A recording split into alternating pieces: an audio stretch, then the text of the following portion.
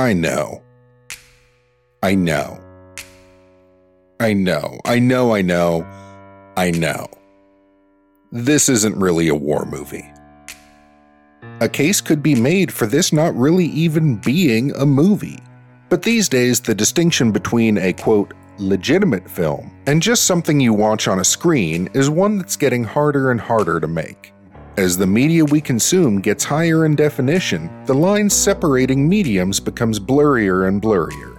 How's that for some poetic irony?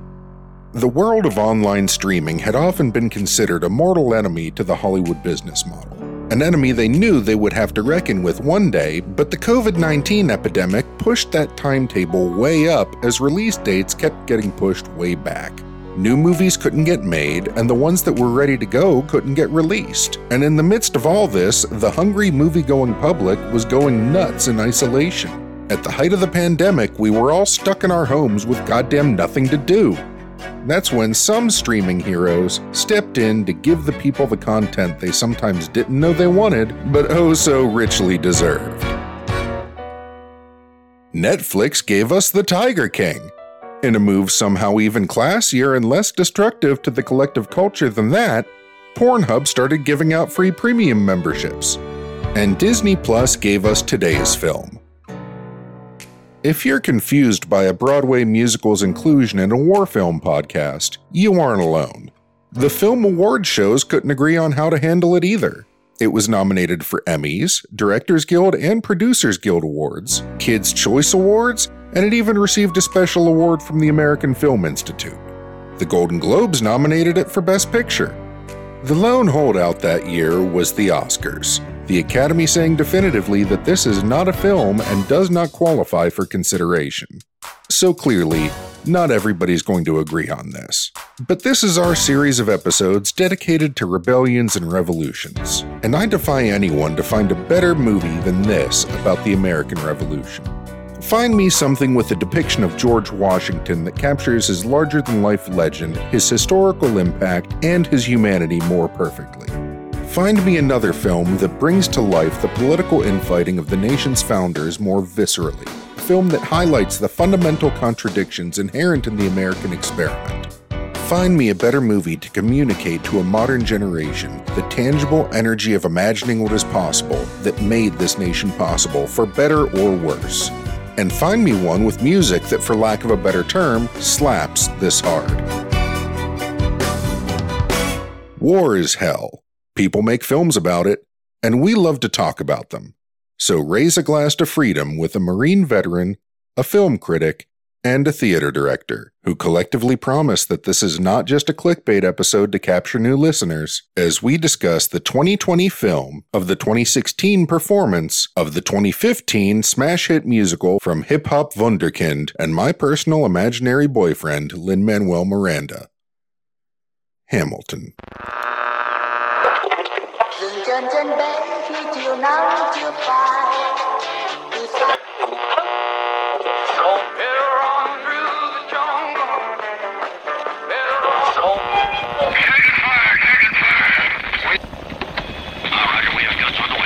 Call it in. It's danger close.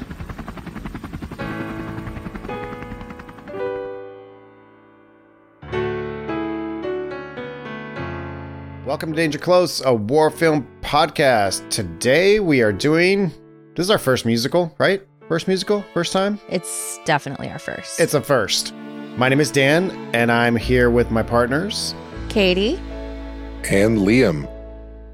So today we are doing Hamilton, which is it was released in 2020 as the recording of the stage play, I believe. So the musical itself started in 2015 on stage, it premiered. I think this particular recording dates back to 2016. It just didn't premiere on Disney Plus until last year in July. I'll tell you guys all about all the musicals I've been getting into lately, because my girlfriend is definitely taking advantage of the opportunity, and Katie's here with our mission briefing. Lin-Manuel Miranda has said that Hamilton is the story of America then told by America now. After reading Ron Chernow's biography of Alexander Hamilton, Miranda was inspired to write a mixtape based on the life of the founding father. Over a few years, he developed an off-Broadway play, which eventually became a worldwide sensation. The story focuses on Hamilton's life after he arrives in New York as a young man and his struggle to rise up from his own impoverished beginnings while also heavily contributing to the development of the United States in ways that are still impacting the world today. It was met with huge acclaim almost immediately. Its initial run at the Public in New York sold out in record time and opened on Broadway 6 months after its premiere. It has won so many awards over the years, it's a bit mind-boggling, from the 11 Tony Awards to the 2016 Pulitzer Prize for Drama. The play is by no means a spot-on depiction of the events of Hamilton's life or Hamilton himself. Instead, it is a more idealized story of how Hamilton could have been. Miranda chose to cast the play with almost exclusively people of color for several reasons, most often cited being it is a more accurate depiction of America today, it would appeal to a much wider audience, and it was the appropriate cast for the musical material. So I love musicals. I've been watching them since I was young, but this one I hadn't watched until just a few days ago because all that hype and my own inability to get tickets just made me really salty, and I was like, I'll watch it sometime. But I don't know how many opportunities we're going to get to discuss musicals, at least on our regular feed. So I wanted to take a second and talk about our experiences with musicals and our general thoughts on the genre. Dan? Yeah, I think it's no secret, I've mentioned it before, that musicals don't tend to be my favorite genre simply because they tend to mess with my suspension of disbelief. And when people are running around singing and dancing, it's like constantly reminding me that this thing is not real.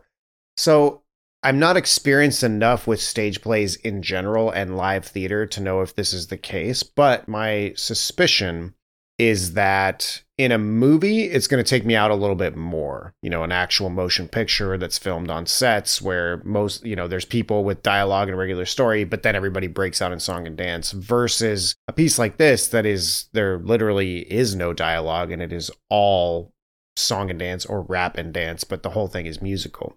Early on, it invites me to just throw the realism out the window and just focus on the craftsmanship of it. I've been trying to explore musicals lately, and Jackie's been very happy to do that with me because she's a big fan. So we just watched Moulin Rouge last night for my first time, which I actually really, really loved. We watched Chicago recently, and I'm sure there will be many more. Katie has been praising Billy Elliot, so that's up there on our list. So I would say that I am early on in my journey of learning to appreciate theater and musicals more. And the first part of that, like any journey of a similar kind, is really the most fun because I can be introduced to just the cream of the crop. Every time someone introduces me to a musical, it's like the best of its kind or some kind of monumental thing. And it's fun to watch the top 10% of stuff because everything is great and award-winning. Even when it's not technically my genre or something I would normally be into, when you're watching something that's so technically well done, it's still an enjoyable experience. And Hamilton was, at the same time, no different from that, but also very different because I haven't seen anything like Hamilton before. And it is one of the musicals I have enjoyed the most so far. I've never seen it live. Again, too much of a pain in the butt. It played in San Francisco a lot, but it was very expensive. And I just, it wasn't worth the effort for someone like me. But someday, I'm sure I will go see it live.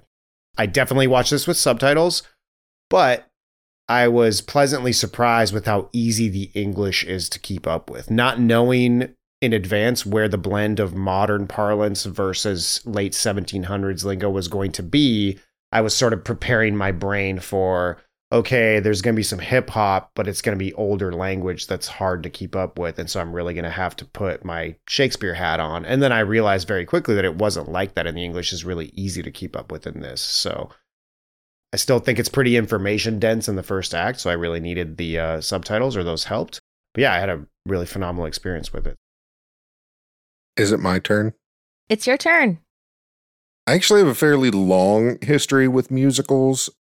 I have studied them both in a performance sense, a staging technical sense, and also like the history of them. Much like jazz, musicals, as we understand them today, are very much an American art form. Not so much now, but early on, they were, and for a long time thereafter, they were almost like the hot dog to an actual German, like, bratwurst, or real, like, oh, this is how we make the sausage. And then America's like, great, we made hot dogs. That's kind of like if opera was the German sausage, American musicals were the hot dog at the ballpark. It seemed to be a lot more accessible to people. A lot of the traditions came out of vaudeville and musical reviews. And then you started with things like Showboat getting into some semblance of a plot that joined them all together. So, Dan, I would be really interested in seeing what your reactions were to some older musicals that were considered like the Hamiltons of their day, like Music Man, which I still love. That was probably one of my first musicals. And things like Guys and Dolls and some of those classic like book musicals that my wife hates, but she loves more modern musicals, like pretty much anything by Sondheim, like really into the Woods and Sunday in the Park with George and things like that. My performance aspect of musicals is a little sordid, personally embarrassing for me. My high school always did a big musical in the spring, and everybody was encouraged to audition for it, and everybody who auditioned for it got cast. I was the one in the ensemble who was told to lip sing along with everybody else. Oh my God. Because my grasp of harmony leaves much to be desired. I very well might just be completely tone deaf. I don't think so. Like, I can hear it in other people, but like when I'm just singing by myself, there is no way that I'm staying on any kind of pitch or yaw or whatever the fuck the word is for, you know the stuff with the things that makes the music sound good. I have none of that inside of my ears, but I enjoyed being a part of them, lip singing notwithstanding. And because of that, I never really got like the good roles in the musicals. I did much better in the straight plays rather than my musical career kind of ended with high school. I never really went out for another musical again for the rest of my life, which I think everybody would be pleased to know who heard me in those early days. My tastes in musicals are kind of wide-ranging. I don't have the willing suspension of disbelief problem because I grew up watching all sorts of musicals.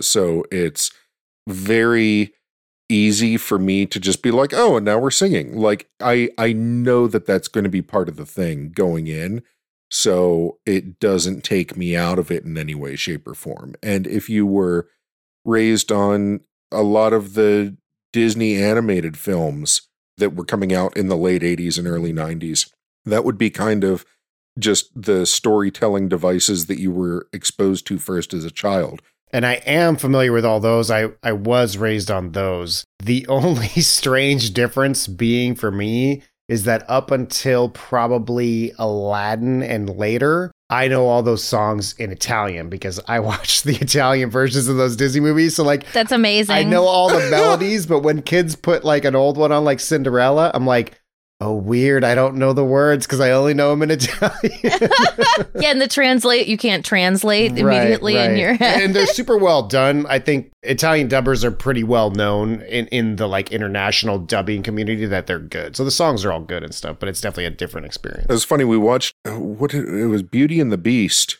in my Spanish class, but we watched it in Spanish, and I don't speak Spanish unless I'm drunk.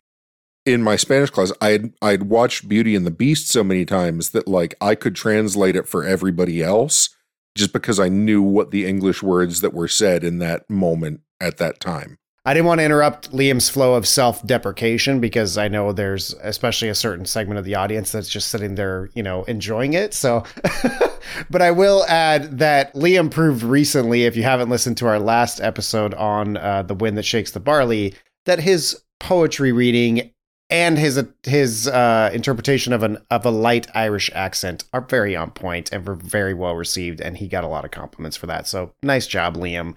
I mean, his intros are always creative, but he decided to do something different for the last episode. So if you haven't listened to that, go catch it because it's different. I had a question for both of you guys, really, especially for Liam, who's participated in a lot of this theater production. You know, watching the actors on stage, it's always daunting to a non-actor, the amount of memorization and recitation that's going on. And to be honest, how good the acting was, where I'm like, man, these people aren't just singing and running around. There's a lot of facial acting and expression of emotions, and there's a lot going on. You can't just focus. You can't suck at memorizing things because you have other stuff to do while you're up there reciting these things.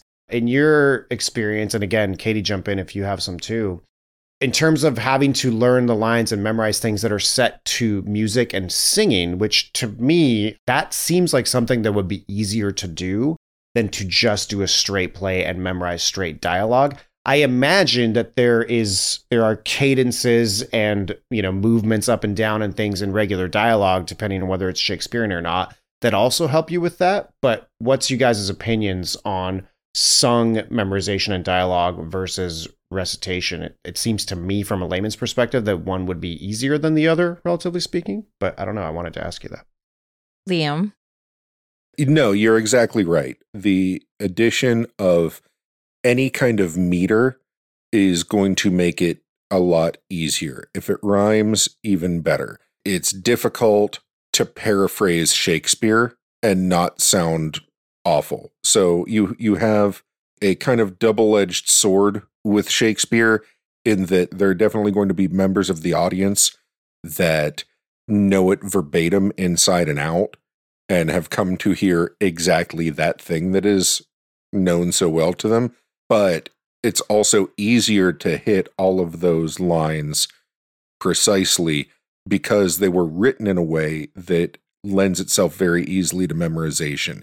And if you say something wrong, it even like clangs in your own head because it just doesn't meet out the way that it should. Same thing with musicals. Nobody really forgets their lines in a song. Worst case scenario I can think of is that you might skip a verse, but you're not going to just forget what the words are. Whereas it's a lot easier to go up on a line if you have no rhythm, no music that's kind of like pushing you through it, no rhyming. The kind of nightmare scenario is doing anything absurdist. There's a play by Eugene Ionesco, who is a fabulous absurdist playwright, called The Bald Soprano, which was written as almost an anti-play, that none of the dialogue makes a goddamn lick of sense. There is no continuity with the scenes. Oh, man. No emphasis whatsoever is put on character. I mean, there are lines repeated back and forth to each other so often that you have to really put in the extra effort to memorize it, or you will just get lost. I imagine that it was much easier to memorize Hamilton. Right. Because one of the big differences, again, these things are obvious, I think, to people who are experts or who work in the industry, but trying to let the audience in and give a little bit of a layman's perspective, which is certainly where I come from. In regular filmmaking, part of the thing that gives actors a little bit of a break is you're only filming so many scenes in one day. And so your requirement for memorization is only so much of a load at one time. And there are exceptions to that. I think Birdman comes to mind when you're doing these super long shots where it's like, oh, you have to memorize 7 minutes of dialogue, which in a film is unusual. But in a play, especially if you're one of the bigger speakers and one of the main cast members, I mean, it's 2 hours and 20 minutes, 40 minutes where you're responsible for a large portion of that dialogue. And that just seems crazy to me. Well, there was that praise that Scarlett Johansson got for Marriage Story. That was, she had that one monologue or that one scene that she did that was like 3 to 4 minutes of her just going through this monologue. And everybody was like, oh my God, that was amazing. And like all the theater nerds are like, so? Yeah, well, when Noah Baumbach is writing the script, and Noah Baumbach is generally more known as a playwright, that's what you're going to get from him, and that's why people like working with him. I think generally actors learn the whole part before they film the movie, but yeah, you get those, okay, I'm filming 5-10 minutes of a scene. I really need to know exactly this, and then I sit down for however long. Could be 10 minutes, could be no minutes, could be, all right, we're wrapping, now we're going to tomorrow, even though it's noon, because for whatever reason. So there is a lot more interstitial prep time, whereas in a play it's you best know it all and know it well, or it's you're gonna find yourself out there just staring at the crowd like, oh god, man. Yeah, it sounds like the worst nightmare ever. Super challenging. Yeah, isn't there a term for that, Liam, when you find yourself just caught on the stage? Like stage fright? Well, I can tell you firsthand that now I haven't just plain old gone up on a line in front of an audience, but even in a rehearsal or in a classroom setting, it is one of the most horrifying experiences of all time. So I can't even imagine. Yeah, it sounds like the nightmare where you're like naked in front of people, it's just like the most embarrassing thing ever, and you can't just run away and everyone's staring at you. I had to do a monologue for a period performance class where it was the final, and we had to do the same monologue in 3 different period styles. And for some reason, I could not, this monologue just would not my brain would not accept it. And so I, in spite of my best efforts, didn't have the thing memorized, and I had to get up in front of the class and perform it, and I didn't know it at all. And I had to repeat it 3 times in 3 different period styles. And it was mortifying. Yeah, that's the word for it. The thing is with Hamilton, I would say that there was probably some of that where we're learning a song and the song will help us remember. But when you are talking about the bigger roles where you are doing some serious rap battle type stuff, like especially the scenes between Jefferson and Hamilton, which are very much mimicking a rap battle. That's why they have the microphones and everything.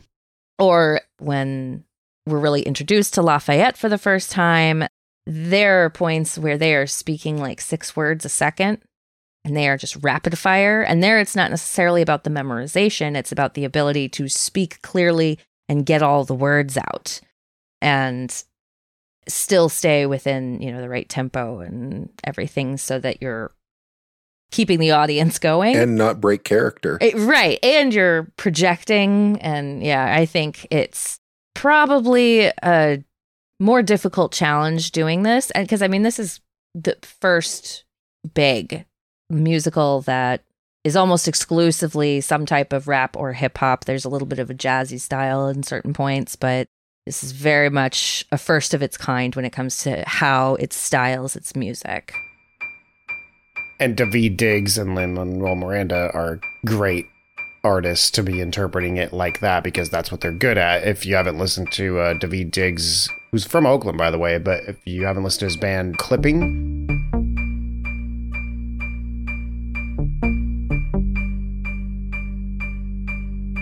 they're really great. He was also in Blind Spotting, which is a motion picture that was made probably 2017, 18, something like that. That's really great, about someone who's on parole in Oakland, and kind of it really shows you a slice of life into the lives of a bunch of different families in Oakland, and all filmed on location.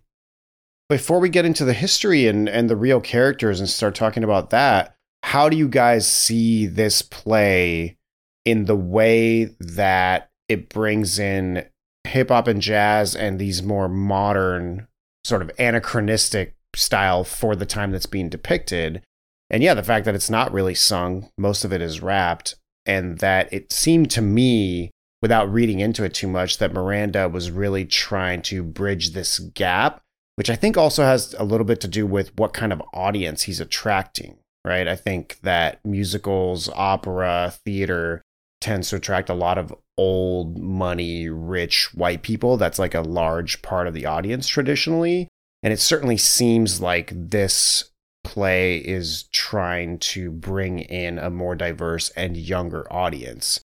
Well, what's interesting about the different musical influences that are in Hamilton are how intelligently Lin-Manuel Miranda lays them out and juxtaposes them off of each other. So you have most of the main characters are rapping throughout all of Act 1. Mm-hmm. Most of them, not all, but most.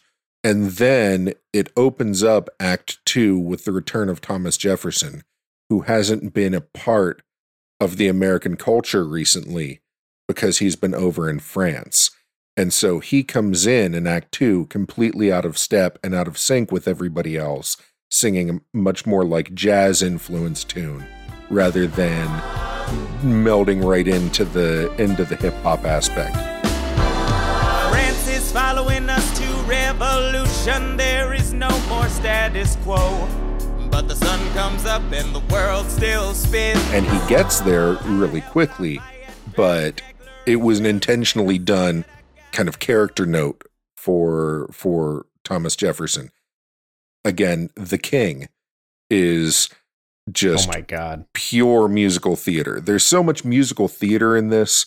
Obviously, there's a lot of musical theater in it because it's musical theater, but it's hip hop, but it's also Lin-Manuel Miranda is a musical theater nerd. Oh, to the nines. The nines. That's crazy. Absolutely. And the thing that if there's one thing stylistically that drives me crazy about Hamilton that I kind of hate. Uh-oh. And this is the only way that Liam can make Hamilton better, is that he puts a stinger on the end of every song he can reasonably justify it with. And that is when you finish the song and then it does the bow at the end over and over and over again. Every single song ends with one of those.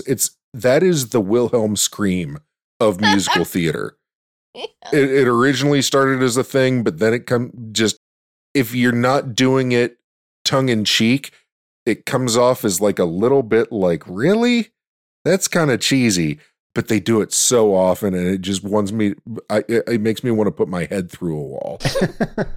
I was going to say, speaking of, I think the funniest character in the play, which is King George III, and the whole performance by Jonathan Groff. I was looking him up when I was watching with Jackie, and I'm like, oh, look, he's from Pennsylvania. He's from Lancaster, Pennsylvania. And Jackie immediately jumps on me, and she's like, if you go to Pennsylvania or anywhere near Philly and say it like that, they'll kill you. It's Lancaster. And I was like, what? I'm like, why is everything in Pennsylvania so fucking weird? So you can come to Western Pennsylvania and call it Lancaster all day long. Oh, okay. I'm sorry. And we will not fight you on it. Because Eastern Pennsylvania is a completely different animal. Right. Of course. How could I forget? Yeah, just go over there and try to pronounce Wilkes-Barre properly, according to that. I don't even know. It looks like Wilkes-Barre, but it's like Barre, and they call it Wilkes-Barre, and I'm like, what the fuck are you talking about? Just go eat a cheesesteak, you fuck. Miranda said that he was inspired to write the songs with the King on his, I believe that was the one that happened on his honeymoon, and he thought of it as like the British invasion. So that's why the King's songs sound like that, is because he's mimicking that 1950s, 60s, the Beatles and all the other Brit rock. That shit was so funny. And I didn't know the history or any of the background behind the whole, like, him spitting up and the very obvious spittle that comes out of his mouth. And I was like, what? That was just a coincidence. Really? That was just how that actor performs. Yeah, he says, oh yeah, I'm just a spitter. That happens on stage sometimes, by the way. Interesting, because someone was telling me that George III was actually known to be a spitter. Like, he was a really loud talker and he tended to spit a lot. So if that was a coincidence, It was a really fortuitous coincidence because it really fits the character. Sells it? Yeah, it really does. The other anecdote that I heard about George III in relation to this play, and I cannot attest to the veracity of this, but I heard it and I'm going to repeat it. After Lin-Manuel Miranda had decided to include George III and give him musical numbers, he was like trying to figure out exactly what he would write for him. And he was actually having lunch with Hugh Laurie, And Hugh Laurie, he was like, what do you think when all of this is happening and they sign the Declaration of Independence and they start this revolution? What do you think George III's response would have been? What was his take on it? And Hugh Laurie thinks for a second and he just looks up and he goes, "You'll be back." You'll be back, soon you'll see. You remember you belong to me.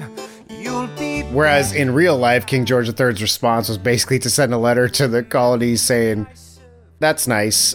You all need to surrender right now and you're going to be executed for treason." Like, that was King George III's response. Yeah.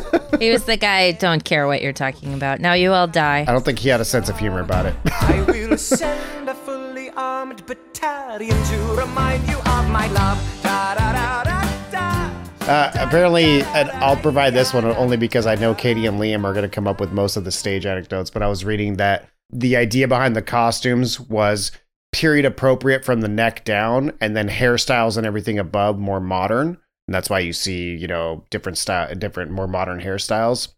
But apparently King George III's outfit was as period accurate as you could possibly get for obviously his fancy like portrait outfits. Right. Well, the crown weighed 20 pounds, which is why he started walking like that. When in he the walked. play?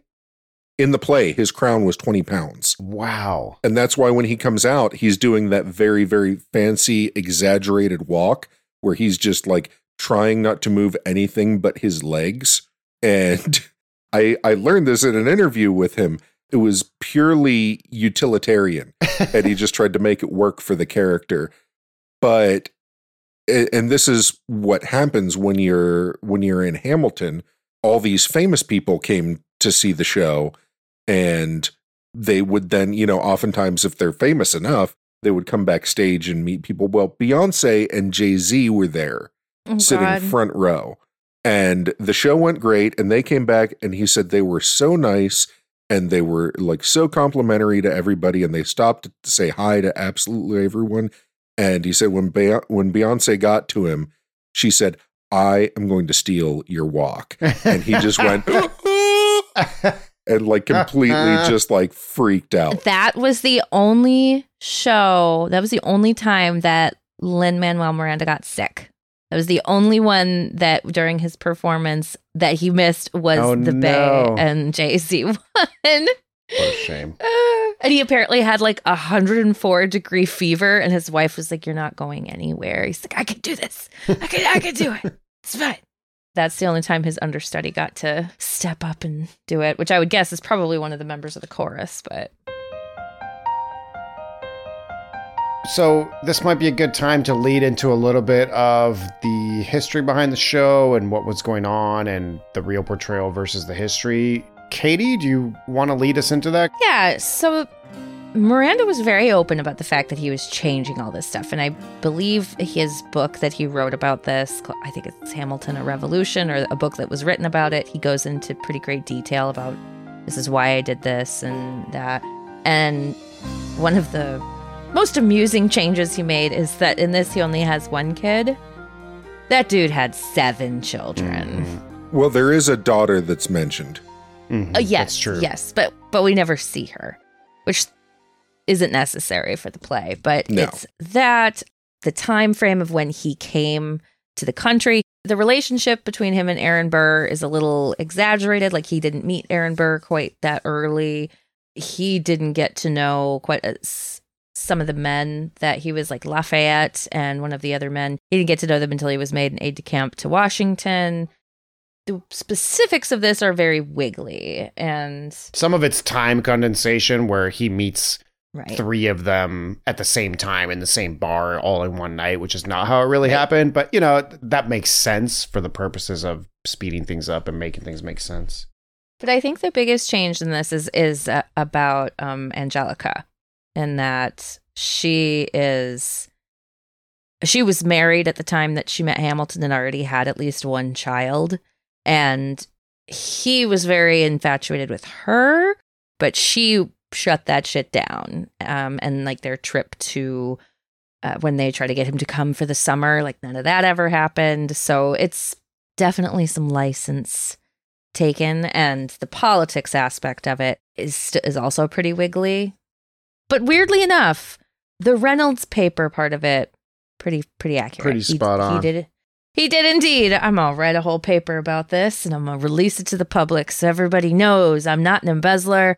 I just like to cheat on my wife. Yeah, he was, interestingly, Alexander Hamilton was very much a person, to a certain extent, where honor and integrity and reputation were the most important thing to him, at least when it came to his reputation and it not being tarnished. And he was a loudmouth. He talked a lot. He was very vocal about the things he believed in, as opposed to Jefferson and Burr, who tended to be better politicians. They knew when to keep quiet and keep their motivations to themselves more. And that always kind of played against Hamilton. But essentially, he was born in the Caribbean and was an orphan, was taken in by a merchant, but he didn't really come out of status like a lot of the other people in the room. Yeah, he had nothing. So I think that plays a huge part in the character, both in the play and the real person, in terms of Hamilton's motivations and how he went through life. He was extremely intelligent and, went to Princeton for a little bit, eventually became a lawyer, but his writing skill, in a famous letter where he described a hurricane that ravaged the island he was on, famously kind of got him a ticket to the US because people saw his writing ability and realized that he had talent. But he was going to need to marry into a family of status, which eventually he did. And the other way that people at the time would sort of not leapfrog, but gain some real status in society was through fighting in a war. So the military and the Revolutionary War was a huge part of Hamilton bringing his status up and becoming famous, even though he wasn't a blue blood essentially and didn't come from these rich families. And so he wasn't an aristocrat, which was a huge knock against him at the time. Exactly. And so you see that driving force behind Hamilton the whole time. You can feel Well, it. not to trivialize anything, but I think there is a similar viewpoint of sports in our country today, that if you can play basketball or you can play football, or there's some kind of athletic thing that we value enough, you can go from nothing to an aristocratic status at the expense of your own body sometimes, for a lot of, especially in football, that it's, it's going to be a short career and you are going to break yourself down throughout it. But if you happen to be one of the few that gets up to that echelon, you're going to be rich beyond your wildest dreams. And I think a lot of arguments can be made that sports are a modern analogy for the role war fighting and combat has played in society for thousands of years. Sports have always been a parallel. We've always had sports and games and competition of some sort. But, the two rival football teams facing off in an arena with a crowd, that is the modern equivalent of a battle. Well, and sport used to be, like in the days of, ancient Rome, sport used to be actual mock battles that they would have these people do. Mock naval battles were my personal favorite that they did. Let's just flood the Colosseum and have little boats. Everybody will have fun. Are you not entertained? But I think the biggest changes that they made that we should address is the fact that Hamilton was absolutely not an abolitionist. And he did participate in the slave trade with his father-in-law and did not write any treaties against slavery that are recorded, at least. So that was a huge change that Miranda made. And I can see why he makes the change, because he is going for a specific tone and a almost reimagining of our history. And like I said in my mission briefing, it is about who Hamilton could have been. Also, George Washington was not black. There's also that. What? Neither was Thomas Jefferson. So what did I miss? What did I miss? I think when we mention slavery in the context of this particular time period, it is probably one of the most confusing and controversial time periods ever in the history of the country in relation to slavery. And that's despite the fact that we fought a civil war over it. See our episode on Gettysburg. meaning that when they were drafting the Constitution, these conversations came up and there was discussion about whether freeing slaves was something that needed to be put on paper and put into the Constitution, put into the Bill of Rights. And in the end, they decided to scrap that idea because I think the most interesting thing about this time period is that you have a bunch of colonists who are either immigrants or British citizens that are natural born British citizens. They were born somewhere else, often in the colonies, sometimes in Europe, but they were all subjects of the crown and British citizens. And this idea of this new American country and the founding of it, it was really messy. It wasn't something clean, and where we look back on it today and look at the Constitution with all its amendments and the Bill of Rights. Yeah, that all happened kind of piece by piece and often involved people drinking and arguing into late hours of the night, and some of that is shown in the play. But these discussions about what is this country going to be about? What system do we want to employ? The differences between federalism versus states' rights. Hamilton and Jefferson were on opposing sides of those two arguments. And if you don't read about it, it's kind of a foregone conclusion that the country ended up where it did. But at the time, there was a lot of discussion back and forth. And so the fact that Washington had slaves and Jefferson had slaves, those things came up and were talked about because people felt differently about abolition, about slavery, and about what all men are created equal actually meant. So it's not that people were oblivious to this or didn't discuss it at the time. It's just that we ended up with, the finalized version of these documents. But it'd be really interesting to read more about what actually went on in these conversations. And of course, something that also comes up if you do any research on this is the Federalist Papers, which I think were 85 or 87 total essays, basically trying to explain the Constitution while trying to pass it so that people could read these. They were published. Hamilton wrote 51 of them. John Jay wrote several, and Madison wrote the rest. So those are the three men involved. But Hamilton wrote most of them because, again, he's a very eloquent writer. The idea of whether slavery was right was not a foregone conclusion at the time.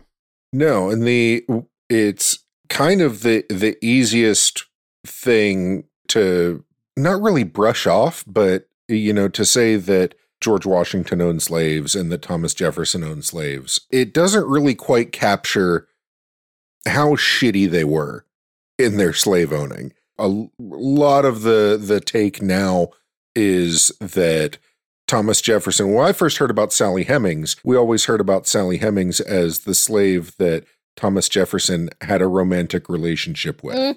But now it's much more like, oh, she was property. That's rape.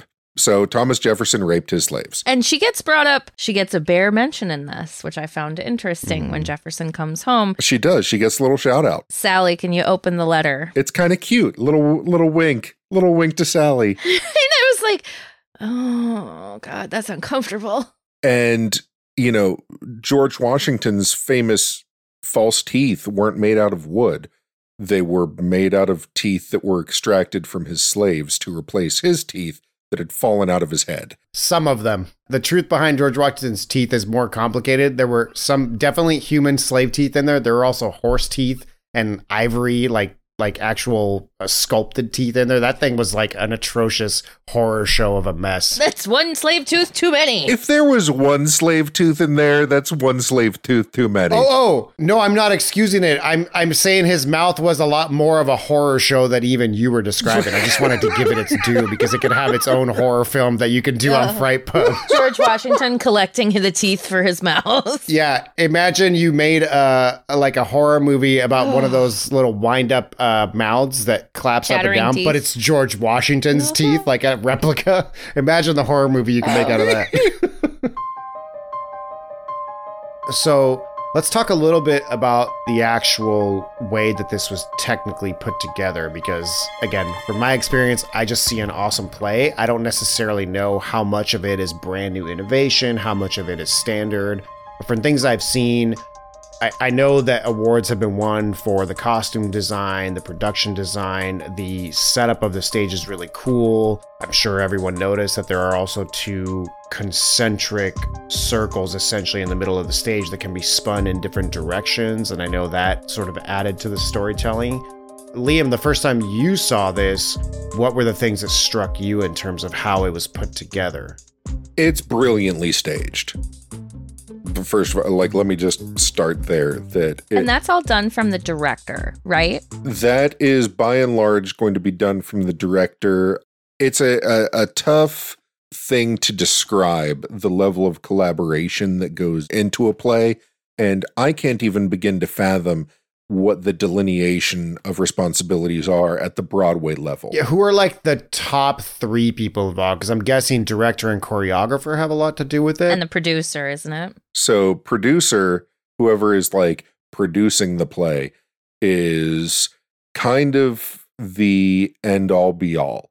Second to the producer, and this is how it's different than in Hollywood, if they have a Dramatists Guild contract, is the playwright. The playwright has a lot more power in theater than the writer does out in Hollywood. The Dramatists Guild contract puts them on footing with the producer. So if they don't like the director, they can fire them. Like the playwright can fire the director. Like they have a say over pretty much all aspects. If something isn't working for them, they can nix it. Then you have the director, who is by and large going to be in charge of the staging, the acting coaching, the blocking, and those kind of relationships. In a musical, you also have the musical director, who's in charge of the singing and the performing. You have the choreographer, who's in charge of the, obviously teaching all of the dances and going through all of the dances with everybody. Then you have the set designer, and the lighting designer, and the costume designer, and the props designer. I said 3, Liam. I'm sorry, what? I just thought, well, you're going to get what you're going to get, Dan. Well, there's so much, and then you get into things like, okay, so if there's a clock on the wall, is that the responsibility of the set designer, or is that under the purview of the props master? If it's a clock that a character like takes off of the wall and smashes, then it's probably a props thing. So there's a lot of weird like mishmash there. I wouldn't say that this play did much that was revolutionary as far as the staging goes. The idea of a turntable in the floor is really, really old. It's been around forever. I've built them in college. Wait, I've seen a couple, like Phantom of the Opera has a couple of really big moving pieces. Billy Elliot has the bed that comes out of the center of the floor and all the moving stuff. So I didn't think so, but I thought they used it very purposefully. They used it really well. The way they used it wasn't too terribly dissimilar from if you've seen Singin' in the Rain. There's the Broadway melody scene with it's not a turntable, but it's like a conveyor belt that he's like walking along, and then like somebody will pass by him and then he'll like just stop and move with them. And so it was utilized in a lot of that kind of way. I haven't personally seen like 2 concentric turntables turning in opposite directions. So I thought it was cool. I don't know if it was necessarily crazy innovative. There might have been other instances of that prior that I don't know about. And then you have like the stairs that move across the stage, people moving the stairs around like it's Hogwarts. That is, again, something that is cool and technically done in a very excellent way. Like nobody got run over, nobody fell off the thing. Everything went very smoothly. So it didn't bring a whole lot new to the table in that respect, but everything that it did really well. Most of the innovation of this was in the writing and the music and the performance. Yeah, I know one of the things they did, and again, I have no idea if it's new from this or been done before, but they used the concentric turntable circles when a couple of times they rewind time to tell you part of the story, and they start to turn them in a different direction. So I know that I believe counterclockwise was forward direction and clockwise was rewinding. I could be wrong about that, but that was a nice touch. And of course, they add lighting and freeze frames when Hamilton's son Philip is shot in the duel. They did a exceptional, I thought, choreography of sort of the moment he's shot turns the scene to slow motion and he's kind of falling over slowly and then gets picked up and, you know, the lighting turns blue. And yeah, I mean, like you said, a lot of these things might not have been invented for this play, but they're executed brilliantly. And I think they put a lot of thought into the choreography with this as well, which I'm sure they do for everything. That's why you hire a whole person to design it for you, who works with a bunch of other people to make it all work. But when it comes to, like, the example that they gave was how Aaron Burr walks in straight lines. His movements are very angular, whereas Hamilton moves in arcs and in more rounded, concentric things. And that was how Lin-Manuel Miranda thought about the characters as they are doing their individual styles. So I think that's really well done in that it seemed like all of the pieces came together. And from what I could tell, this was something that, you know, Lin-Manuel Miranda was big before this in the theater scene for In the Heights. And then he was doing this and he was slowly developing it. And he caught the eye of the leader of the Public, which is a well-known theater in New York, and that guy helped him really develop it. And they did this over workshops and with multiple different people all contributing so much. And it feels that way of a play. It's obvious that Miranda is kind of the mastermind of the whole thing, but then there's so many other people's contributions. Like Daveed Diggs is the original person who did that role of Lafayette and Jefferson, because he knew Miranda from previous. And Chris Jackson is who's George Washington. Like, he was told in a performance of In the Heights, him and Miranda were doing the performance together, and they came off stage for a moment. Miranda's like, "Hey, I'm thinking of doing this new thing with Hamilton." He's like, "Oh, that sounds good. What part am I going to play?" And then they go back out on stage. And then it's not for like another week. I think the director, who also had worked with Miranda on In the Heights, calls him and he's like, "Hey, G-Man, how's it going?" And he's like, what are you talking about? What are you talking about? He's like, "Didn't he tell you? Playing George Washington." And he was like, "No, nobody told me I had this." So, you know, like, these are, for the most part, these are people who all were friends of Miranda and or previous coworkers. So I think the reason for the success of this is of the play part of it, not necessarily the cultural impact or anything like that, is because of all these great artists coming together and each contributing part of it to make the play become more than the sum of its parts. And that's how a lot of these things happen in theater, is a lot of the, when you're trying to create something new out of kind of nothing, you go to your friends and the people that you've worked with and you're comfortable with. Like, it is those kind of conversations that are just like, "Oh, hey, I have a funny idea about a thing. Oh, yeah, that sounds like a good idea." And then like 2 years later, you get a call that's like, "Hey, remember that funny thing? No, I was drunk." "Oh, well, you were into it at the time. Are you still into it?" Like, that is sort of like, I've talked to people at cast parties about a thing and then hit them up to audition for it like 2 years later. And they reminded me of that conversation before, because I'd completely forgot about it because I was the drunk one. That's just how these things go sometimes. Right. And part of it is just the kind of standard sort of nepotism isn't exactly the right word, but, you know, you're familiar and close or friends with someone, you're way more likely to stick out your neck for them and give them a job opportunity.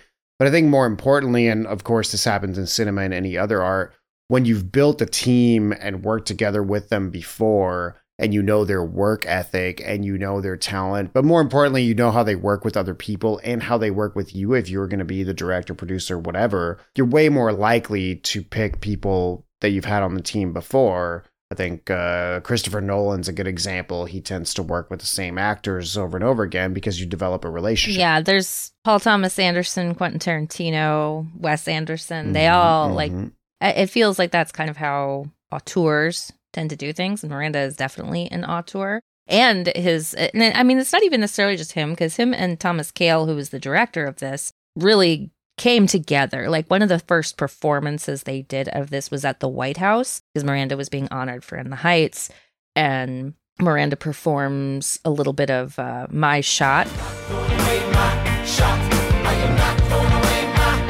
And Thomas Kail is the guy playing the piano for him. Very cool. They seem to be very compatible co-creators, because they also developed In the Heights together, is my understanding. I could be wrong about that, but I'm pretty sure that's accurate.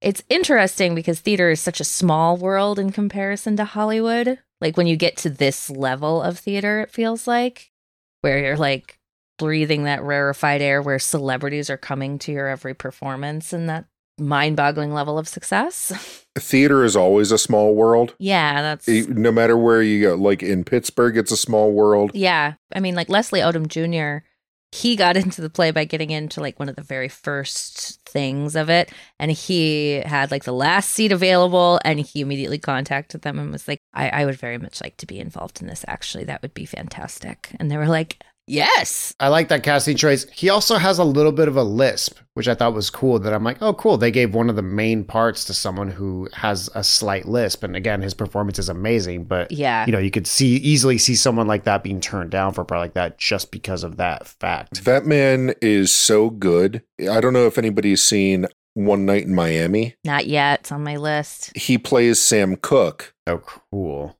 I love Sam Cooke. In One Night in Miami. And not only is he great in the role, but when he sings, he mimics Sam Cooke's style. Oh, perfect. Perfectly. And it's creepy.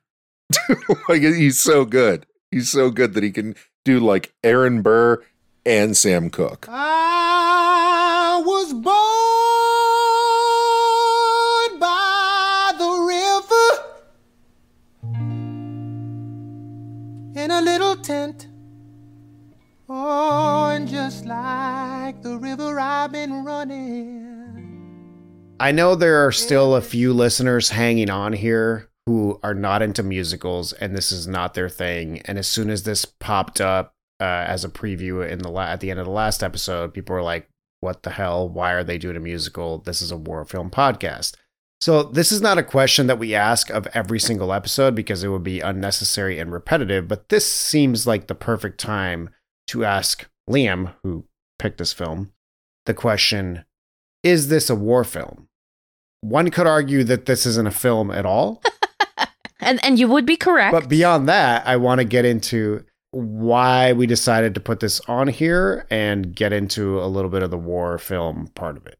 I think it is. I think I wouldn't have suggested it if I didn't think that it qualifies. The entire first act deals with the revolution, granted having very highly stylized and choreographed depictions of it, but there are at least 3 different battles that happen during the course of the first act. That's, when Hamilton and company steal the cannons in New York, the Battle of Monmouth, and then also the Battle of Yorktown.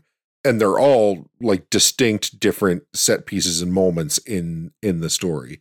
But there was so much that this gets into about the revolution, and the revolution is not heavily depicted in any like really good movies that are out there. The American Revolution is just not absolutely lousy with great cinema.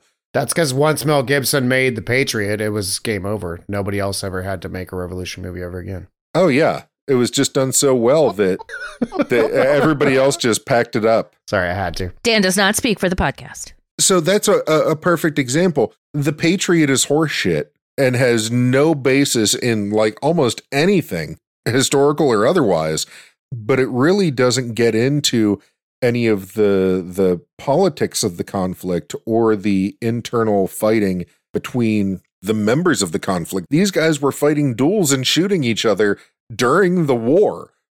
Like it's kind of baffling to think about, but it really tied in I felt nicely with some of the discussion that we had about The Wind That Shakes the Barley, how you have these different factions and different ideas all competing. What we see more in this, in Act 2, that we don't necessarily see in The Wind That Shakes the Barley is, you know, as the King's second song goes, what comes next? Now that you've won your independence, what are you going to do with it? And that's where a lot of, you know, you can get very cynical or very patriotic about the whole process, but it really had a golden opportunity to just fold like a house of cards, just like absolutely collapse on itself.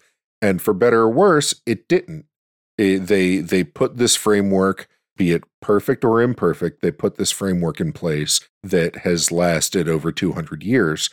And as you were saying earlier, Dan, it really was not a foregone conclusion. So I think that this is probably the best depiction that I've seen of that in a popular medium that could pass as a film at all. Now, granted, this is almost more of like a concert film. It's a stage performance and a film of that stage performance.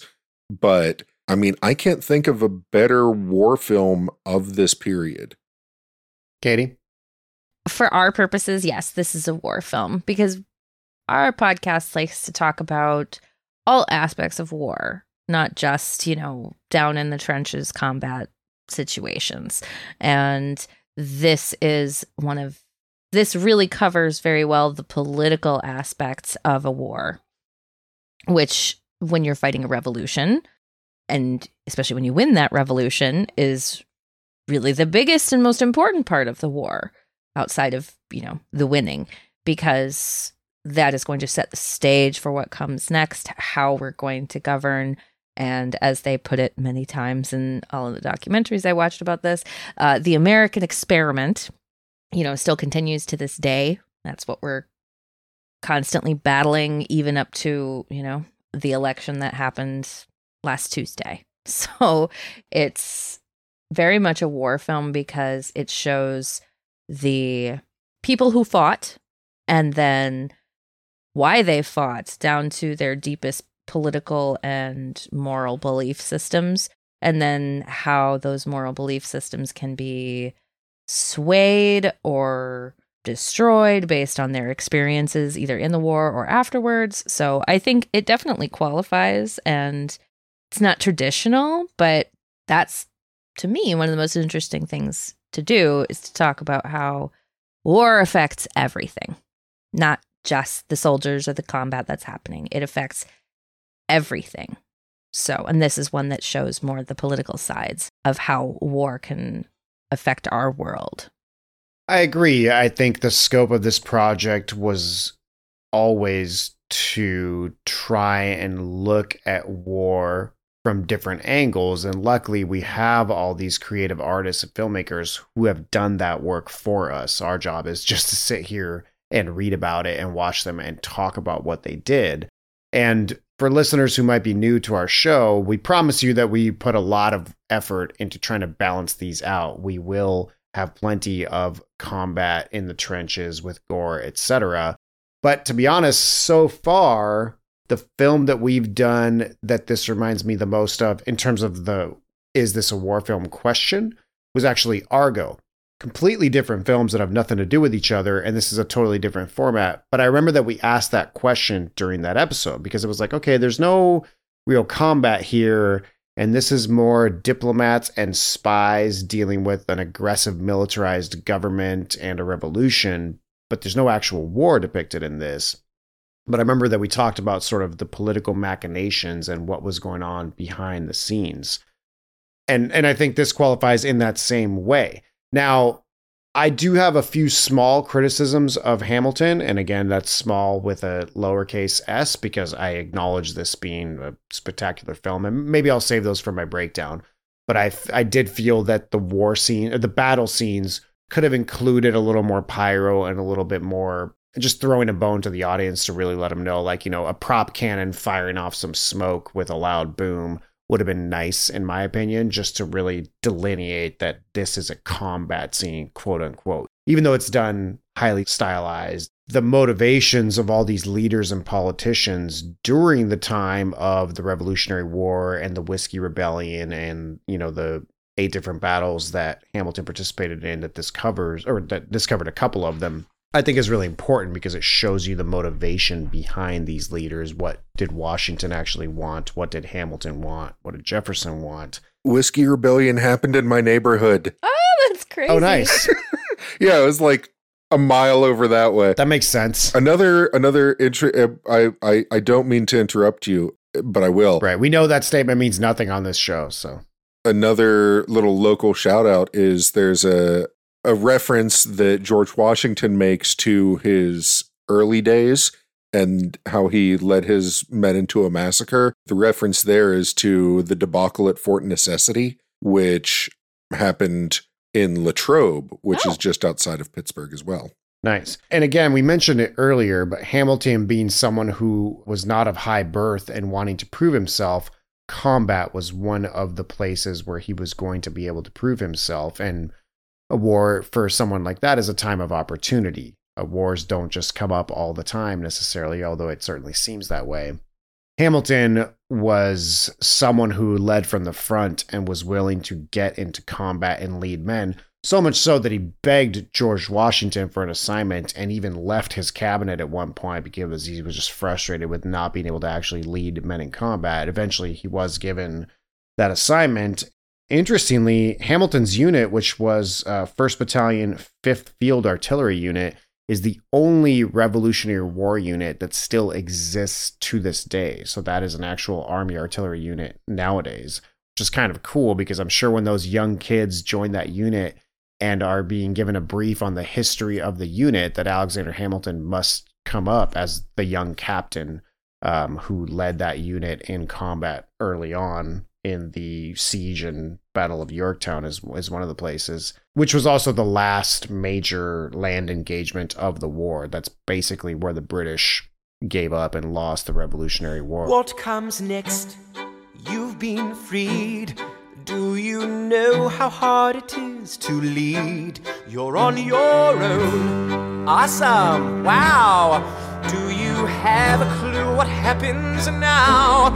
Ocean. There wasn't a whole lot of theater criticism or film criticism given of this, but there was definitely a bit of sociological and historical criticism based around Hamilton. And the biggest ones are beyond the racist ideals of having these characters be portrayed by not white people. And I won't touch that because that's, to me, isn't valid. But where it gets into the idea that there is a certain kind of historian where we talk about like the great old men, where we focus our history on Thomas Jefferson, George Washington, Alexander Hamilton, James Madison, blah, blah, blah, all of these founding fathers, and talk about our history in terms of what they accomplished as opposed to what the country accomplished. And we kind of hero worship them to a certain extent. And that does not give us a accurate or wide-ranging picture of what actually brought about the revolution and how it was perpetrated. And that is not necessarily my view, but that was the criticisms that were levied against this, because it did feel kind of like it romanticizes Hamilton, especially in the light of talking about him as being so much more against slavery than he actually was in real life. And that is digging deep into the history side of things. And I believe somebody actually wrote a whole book. But yes, somebody actually did. Somebody wrote a play about it. Did they? Yeah, there was a play called The Haunting of Lin-Manuel Miranda. Yes, that's it. Yeah, and it was like Lin-Manuel Miranda like trying to write this, and like all of these ghosts of people who were involved in the revolution come back and like yell at him. That's pretty cool. Yeah, there was definitely some very interesting criticism of how this came about. And I'll get into my breakdown how I feel about that, but what do you guys think? Do you feel like that's a valid criticism? So I think that it is not necessarily my place to say that that is an invalid criticism, because most of the people who I've personally heard take that viewpoint have been people of color that are like, hey, this is not good enough. And a lot of this, Hamilton came along in a very strange 5-year period and a very turbulent 5-year period. The country that we are living in now is not exactly the same country that we were in when Hamilton came out in 2015. So it had a few things working against it in this respect. You know, we've had the Black Lives Matter movement began very shortly thereafter. I think like almost immediately. It might have started just like a little bit before Hamilton debuted on Broadway, but it has really, that whole landscape of how we talk about race in this country and what standards we want people to hold themselves to in terms of racial equality and social justice are not the same as they were in 2014, 2015. Things haven't all aged at the same rate over the past 20 years. You know what I mean? It's right. like, I don't know that Hamilton's been able to keep up. A lot of people of color are like, hey, this is not good enough as far as representation goes. Just having these old racist white men played by young, not racist people of color is not doing the job that we need you to do. And I don't know that I necessarily feel that way about it, but it's a viewpoint that I am not prepared to fight them on if somebody has that viewpoint of it. I'm not a particular fan of that viewpoint, but I agree with you in the sense that I don't know that it's my place to fight someone from a different demographic background than me about how they feel about the way history is being depicted. We try really hard, to not talk modern politics too much on this podcast unless we know that it relates to the material. And this is an example of, I think, a classic exception where you can't but draw parallels to present time in the US because this play and this story is so much about the ideals that our country was founded on, which we have missed the mark on from the birth of this country till now in different ways and in varying degrees. So that's been a constant process here. And I think that where you balance out the idealism behind the founding of this country versus what we've practically been able to accomplish, there's a spectrum there. Me being more of a centrist and a moderate, I really dislike the concept of that's not good enough, because to me, when I see progress and then when I see movement away from a certain direction, especially in the arts, I like that. Meaning I look more at the positive than the not good enough part of that. If we were talking about how is the history of our country being depicted like in public schools in your state, for example, I think that's a different argument. And I think that you can put a lot more pressure on the system when it is not being accurate or it is whitewashing things. When you're putting together a dramatic storytelling that is going to fudge some things to give the biggest impact, etc. Like, I know Lincoln got some similar criticisms because Lincoln often gets depicted as like the grand abolitionist, etc. And it turns out like, I don't think it's that clear that Lincoln didn't really think that black slaves were inferior to white people, but it was more about politics and etc. So it's like you can get into the nitty gritty, but it's also, I think it's always really easy to look back in history and apply modern morality to a time period that was totally different than ours. And that gets really tricky. So I can only talk so long about threading that needle here.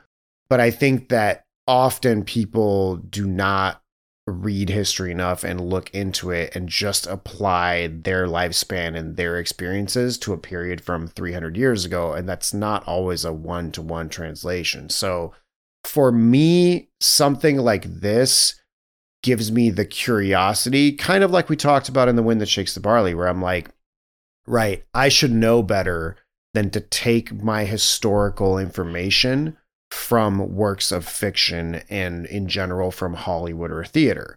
What it should do, hopefully, is spike my curiosity and make me read a book about the Irish, rebellions of the 1920s or the Irish War for Independence, or about Alexander Hamilton. And that's where I can be more choosy about looking into who is this historian that is writing this book? Where do they come from? What are their biases? And what other opposite view do I need to make sure that I look at? But I'm not going to hold a stage play responsible for all of those things because it's a very specific medium. So, if you're going to complain about something like that on one of the plays that has like the most diverse cast ever, for example, where it's not a bunch of white people running around on stage, it's kind of like, all right, but can we level our criticism a little? Like, can we focus it to things that really need it as opposed to shitting on something that to me is doing a net positive and is a good thing? Again, I'm not an underprivileged person in this country, so I cannot speak for those groups, and I'm certainly not telling them that their opinion is wrong. I'm just saying, to me, progress is progress, and I appreciate what this is trying to do. But we are talking about, again, extremely complex issues. But when you look back at the Hamiltonian versus Jeffersonian sort of concept of what the Constitution was about and what the country was about, I really found some comfort in the fact that arguments that you see, online with your friends and family in modern politics have been here since the beginning of the founding of this country. Hamilton feared anarchy and thought in terms of order. There are letters where he wrote about the dangers of democracy and sort of the unthinking populace, and he thought that the senators should be elected for life, etc. So he was a lot more of an authoritarian in that way versus Jefferson, who feared tyranny and thought in terms of freedom. I found some comfort in the fact that the people that were trying to make these documents concise and legible and something that the colonists would understand and that the delegates would vote for is, I think, a commendable effort and something that really, without romanticizing things, had never been done before in the history of the world. The American Constitution as an ideal is a very unique thing that has not been done exactly like that ever. Full of flaws, it was amended almost immediately, right? There's, however, 24, 25 amendments to the Constitution over time, but the first 10, the Bill of Rights, was written right away because they realized certain things weren't addressed. So, an imperfect union is a word that comes up a lot. Very, very complicated history and complicated issues that I think Americans think about in a very specific way because of where we grew up and what we've been taught. African Americans and Native Americans are going to have an even more specific microcosm of the way they look at this because of the history of their families and what happened to them in this country. The vibe that I'm starting to get from popular culture, I think, is that Hamilton is, if it wasn't from the start, it has quickly become, for lack of a better term, white people shit. Yeah. So have you guys seen the movie Get Out? Yeah. Yes. There's the repeated line of, I would have voted for Obama for a third term. Yes. There is a similar identification that I noticed in Knives Out. The obviously racist father drops immigrants, we get the job done from Hamilton, right? Did you see it? No, I haven't seen it. Oh, right. well, I saw it twice. Like that. And it's one of those things that it's like, oh, I can't be racist. I love Hamilton. And that has all sorts of people of color. And I think that is also something that prevented me from seeing this until now, is because it is very much before it's a white people thing, it is a rich people thing. And the thing is, it's just, there's a heavy propensity, if you're rich, you're probably also white because America. But it became such a class differentiated thing, like in some of the documentaries, at least one of the actors jokes about how, like, well, maybe you can cash in some of that 401k or not have a vacation so you can go see Hamilton. I'm thinking, like, yeah, there are people who, like, this is their entire, as I'm sure that this actor knew, this is their entire monthly income for them, for two people. Because, I mean, tickets here were $300-400. Cheap tickets were $200 or $180. And even getting them was still incredibly difficult with that. And I know that in this country, Broadway plays are always ridiculously overpriced. So unless you live in New York, where you can do things like rush seating or that kind of thing, where you can get them for more affordable, it becomes something that's like, it's harder to swallow with Hamilton because it is trying to be such a play of the people, you know? But if that play of the people is only available to a certain upper echelon, or the few who get lucky enough in the lottery that they have every day, it's a lot harder to swallow. I think that it is this revolutionary idea when it's like, well, is it really if only certain people get to see it? And it's my kind of final takeaway on this particular topic is I was lucky enough to attend a lecture from a Harvard professor who specializes in racial disparities and microaggressions. That'd be fascinating. And it was an absolutely fascinating lecture, but one of the things that he said for people, it's like, hey, you want to stop yourself from being this type of person. You want to check your own microaggressions that you might not even be aware of. One of the things that he said, surround yourself with positive examples of Black people. Like, hang a picture in your office of a Black person that you have positive connotations with. Just like immerse yourself in it a little bit. And that's kind of the benefit that I see of something like Hamilton. They say representation matters for myriad reasons, especially when something like Hamilton, which has been so hard to see, comes to a streaming service like Disney Plus that so many people have access to. It does good for young people of color to see people who look like them up on stage having these discussions and playing these roles. But also, it probably does help shift just sort of the general consciousness of white people, which is why white people seem to just flock to it like catnip. That it's, I think that the net positive is greater than the overall possible negatives of some of its shortcomings. But again, it is perhaps not as progressive as people wanted it to be or want to believe that it is. Yeah. And what a perfect analogy for our country. Right. This play is imperfect and not as progressive as some people would like it to be, but it's also a step in the right direction. You're right, Dan. It is the perfect embodiment of the guy who wrote the Declaration of Independence being a slave owner who raped his slaves. How do you marry those two concepts? And you have to include both of them to have the full discussion. You don't get to the Emancipation Proclamation without the Constitutional Convention and without the founding of our nation, without the Revolutionary War. All of these people are playing a part in something much bigger than them, which is often how foundings of nations are and often how revolutions and rebellions are. But I think it's especially true in our case. And again, there's plenty of things to criticize the US on in the same way where we criticize the British government in the last episode. But you still have to look, in my opinion, you still have to look at the positive steps forward as a good net thing overall.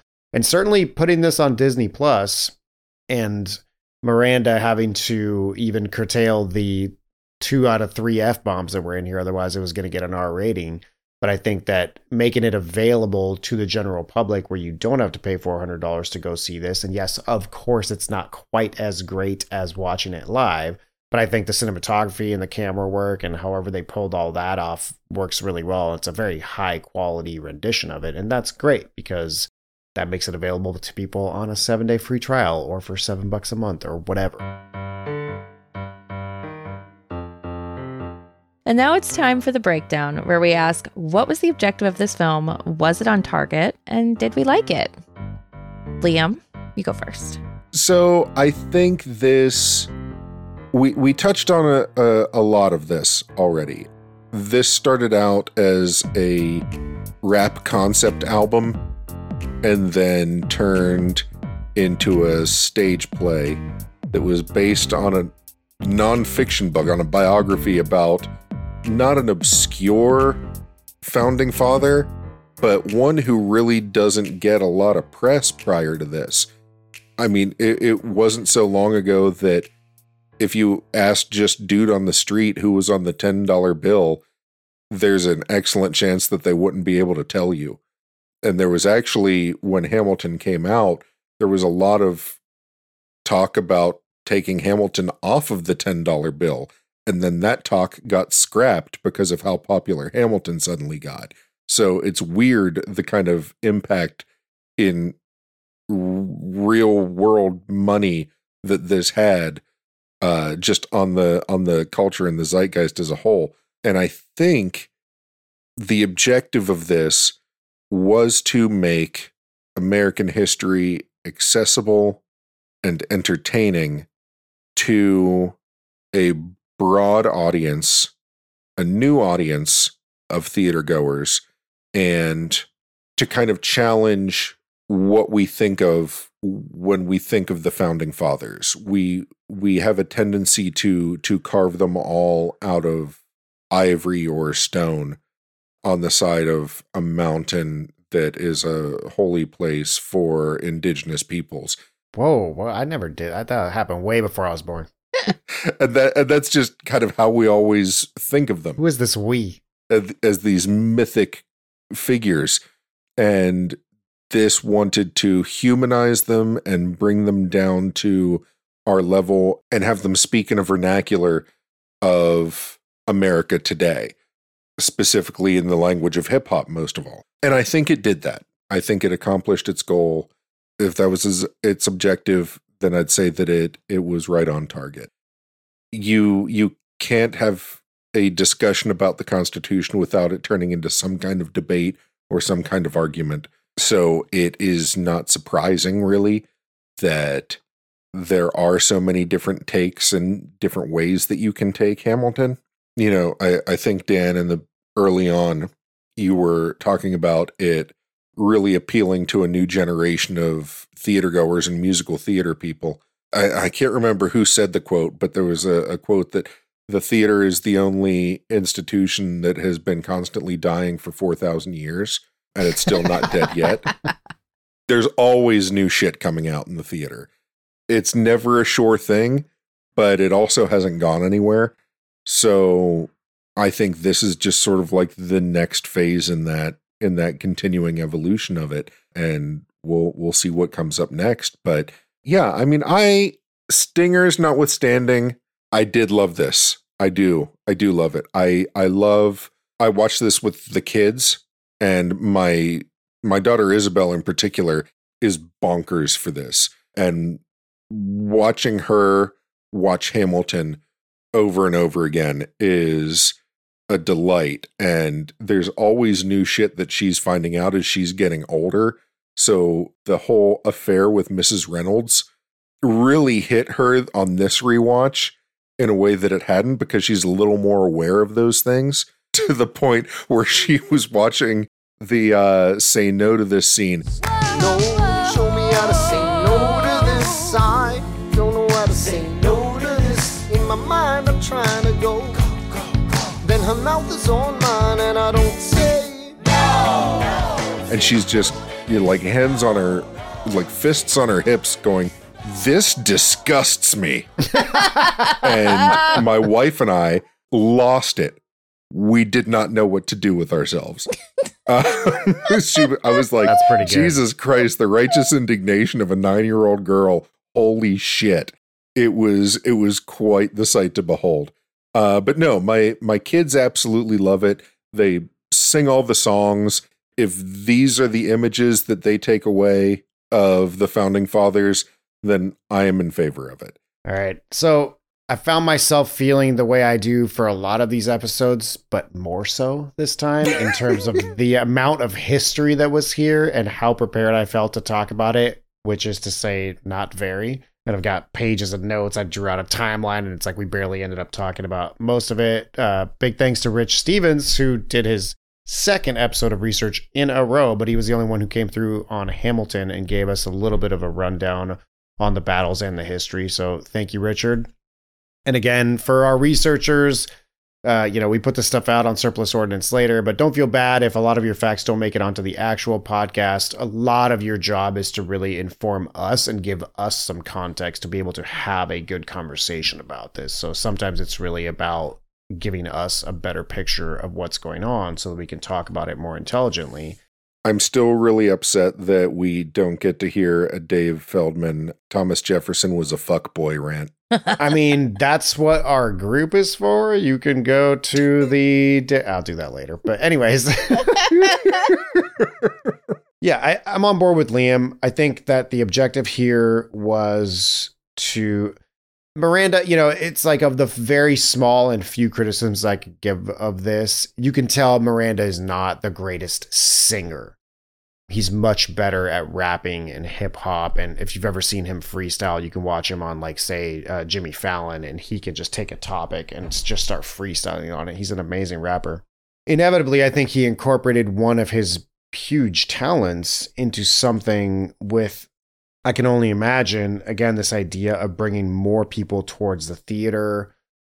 Also, people who already go to theater, bring them more into hip hop and jazz and into a little bit more of music that some of them probably don't listen to, as well as sort of laying out a little bit of American history. I think that the language being uncomplicated, the references being accessible to different classes and different groups of people was a really smart move. I mean, we're talking about a play where Lin-Manuel Miranda's character, Hamilton, quotes Macbeth in part of it, which I was very fortunate to be familiar with the lines because of Throne of Blood, of course, which we covered in an earlier episode. But then you have rap lyrics from the Notorious B.I.G. in, like, the next line or another character. And so I really loved the juxtaposition of more modern hip hop with also a play from the 1600s. Because again, the ideal behind this is you picture a very diverse audience with, all kinds of colors and all kinds of different classes in the audience. Now, whether that is what actually ended up happening, whether they ended up making enough tickets available for cheap enough that lower class people could actually make it, is a different story. But I also think that that's part of why this encompasses the American experience so well. Founded on some great ideals, imperfect execution, but I give it a lot of credit for what it's trying to do. So, was it on target? Pretty close, I think, on the writing and performance end of it. I don't know exactly how theater companies work, but I think the second part of how successful they can be at that is all, I think, in the contracts of how the price of the tickets is written in, how many seats does the cast get to hand out to their friends and family, their little cousins, stuff like that, which I imagine is kind of dependent on the production and the company and all that. And in terms of what this series is about, of these next 4 films, including this one about revolutions and rebellions, it's kind of like, we see this with the British. The British are good at winning wars. They're not as good at the interim peace periods in between. Revolutions are often like that too, right? If you have a tyrannical government in front of you and the goal is to overthrow them and form something new, it's easy to destroy something and it's easy to fight against something. The latter part of it, which is what we see depicted here, which is rebuilding something, especially when you're all the way on the other side of the world and the British basically go, okay, you win, we'll leave you alone. Good luck. And now you're left with, oh shit, now we actually have to do this. Now we have to build something. Now we have to come together and take people with different ideals and different backgrounds and decide what should this new country be about. And what a daunting task that must have been. Again, in reference to modern warfare and modern wars, we saw that in Afghanistan, where if you watch some of these documentaries of what our military was doing, it's like, yeah, we're really good at going in, getting rid of the bad guys, and then you start to, build schools, aqueducts, whatever. But the long-term plan of what are we going to do after the hostilities are over is almost never the best fleshed out part of the plan.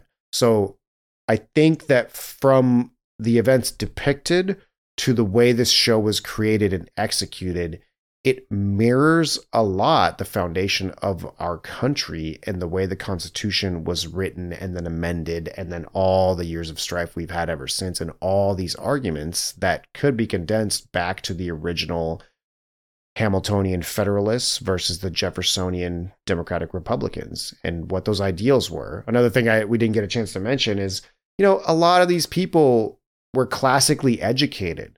So the idea of the Roman Republic was foremost in their head, and this ancient Greek philosophy and the way classical thinkers thought was something they walked around thinking about all the time, and had a lot to do with the founding of our nation. Our Senate is built after the Roman Senate. Anytime I see someone attempting something so monumental and taking on a topic that is going to be divisive and complex and difficult to write about, they're ahead of the pack as far as I'm concerned. I give them a lot of credit for, like Liam mentioned, the net good that this ended up doing in our society, and I think for the world as well. Again, perfect it is not, but did it hit its mark? I think mostly it did. And I loved it. Again, I'm being newly introduced to musicals and theater, and so I get the advantage of seeing a lot of good stuff on the front end, but this was one of my favorite musicals that I've seen so far, and I was really engaged with it, and I can't wait to see it again.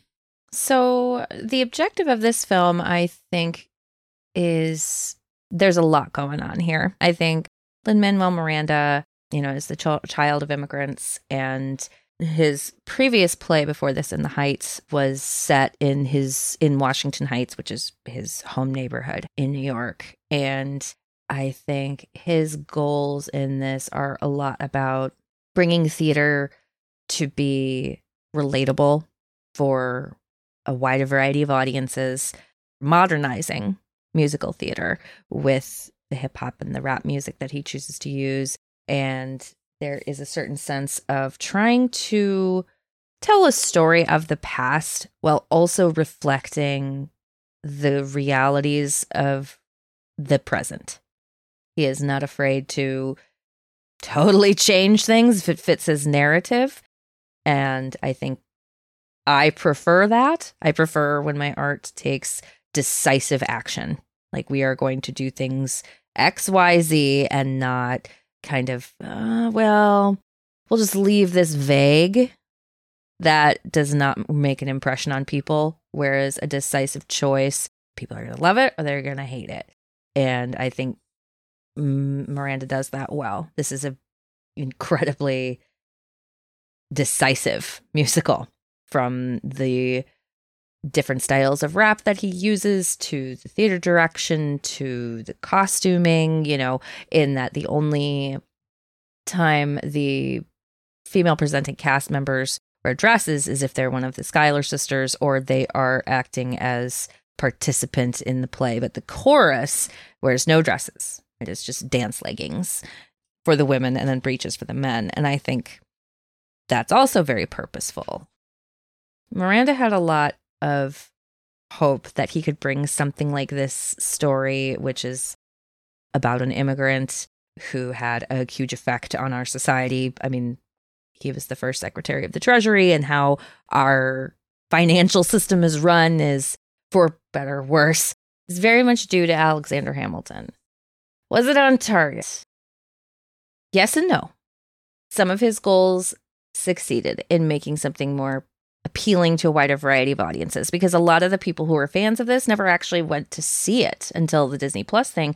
They all listened to the soundtrack, and they knew the soundtrack by heart, but had never seen the actual performance. So, and I think that speaks to a certain level of success that is every musical's dream. Every musical wants to sell out the charts on their score and their soundtrack. But I think we did see it become less successful as society changed. Like we talked about, as the Black Lives Matter movement kind of came into its own and we saw a lot more police violence being documented, I think people's perspectives on what they wanted out of this kind of art changed. And they wanted more than what the art was supposed to give, I think. And that's normal. That's definitely a thing that happens with all art. So I think it is both, it hits it and it doesn't. And I think it could have improved some things like Eliza. We get that last few minutes of the play is all from Eliza's perspective, talking about how she worked so hard to bring Hamilton's legacy forward and all this, that, and the other thing. And I was like, why didn't we get more from her? We get a couple of really great songs. We get Helpless, and then when she finds out he's been cheating on her, and both of those are just bangers. But I really would have liked to know more about her perception of the world. And I feel like that little end bit of the play, it's not necessarily ending on a down note. For me, it's ending on this note of like, oh, but there was another story we could have heard that probably may have been more interesting than the one that we did and would have given us a different perspective. So I didn't appreciate that part of it. And I think I really liked it. And not in the least because this kind of hip hop is like my absolute favorite. And I think Lin-Manuel Miranda is the second best rapper I've ever heard. Aesop Rock, shout out. Not Aesop Rocky. Aesop Rock, the original, is better, probably by a lot, than Lin-Manuel Miranda, which is saying something. Miranda talks about how when he wrote some of these songs, he is having the rhymes be 3 and 4 deep. And the meanings on this are just buried within each other. And you have to rewind it and listen to it like, okay, I see. And you can pick out these different meanings from it the more you listen to it. And that is such a very limited skill that not a lot of folks have. And Miranda made it more interesting to me because he was able to do that and do it so well. I liked it. I love the stage design, the costuming, all of the performances are just fantastic. And I'll definitely watch it again. I'm still sad that I didn't get to go see it in person, but I don't know that I would prioritize the money to do it now that I can watch it on Disney Plus. There are other Broadway musicals I would rather spend the money on. So, what are we doing next, guys? All right, next in our list of sort of the winners out of the list of Revolution and Rebellion films we were discussing is the Battle of Algiers. So we're going back to the 60s. This is 1966. Gillo Pontecorvo is the director. I don't know anything about him or other films he's done, although I do know that he directed Marlon Brando in Burn a few years later. But this film was commissioned by the Algerian government and was so kind of a propaganda piece against the French, but I don't know anything else about it. And it's about, of course, the people of Algiers fighting for independence from the French government because Algeria was a French colony. And it's set in the 1950s.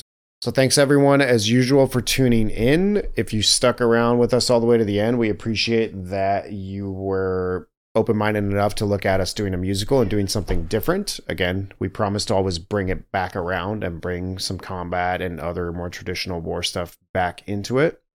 And we'll continue to do that in this series.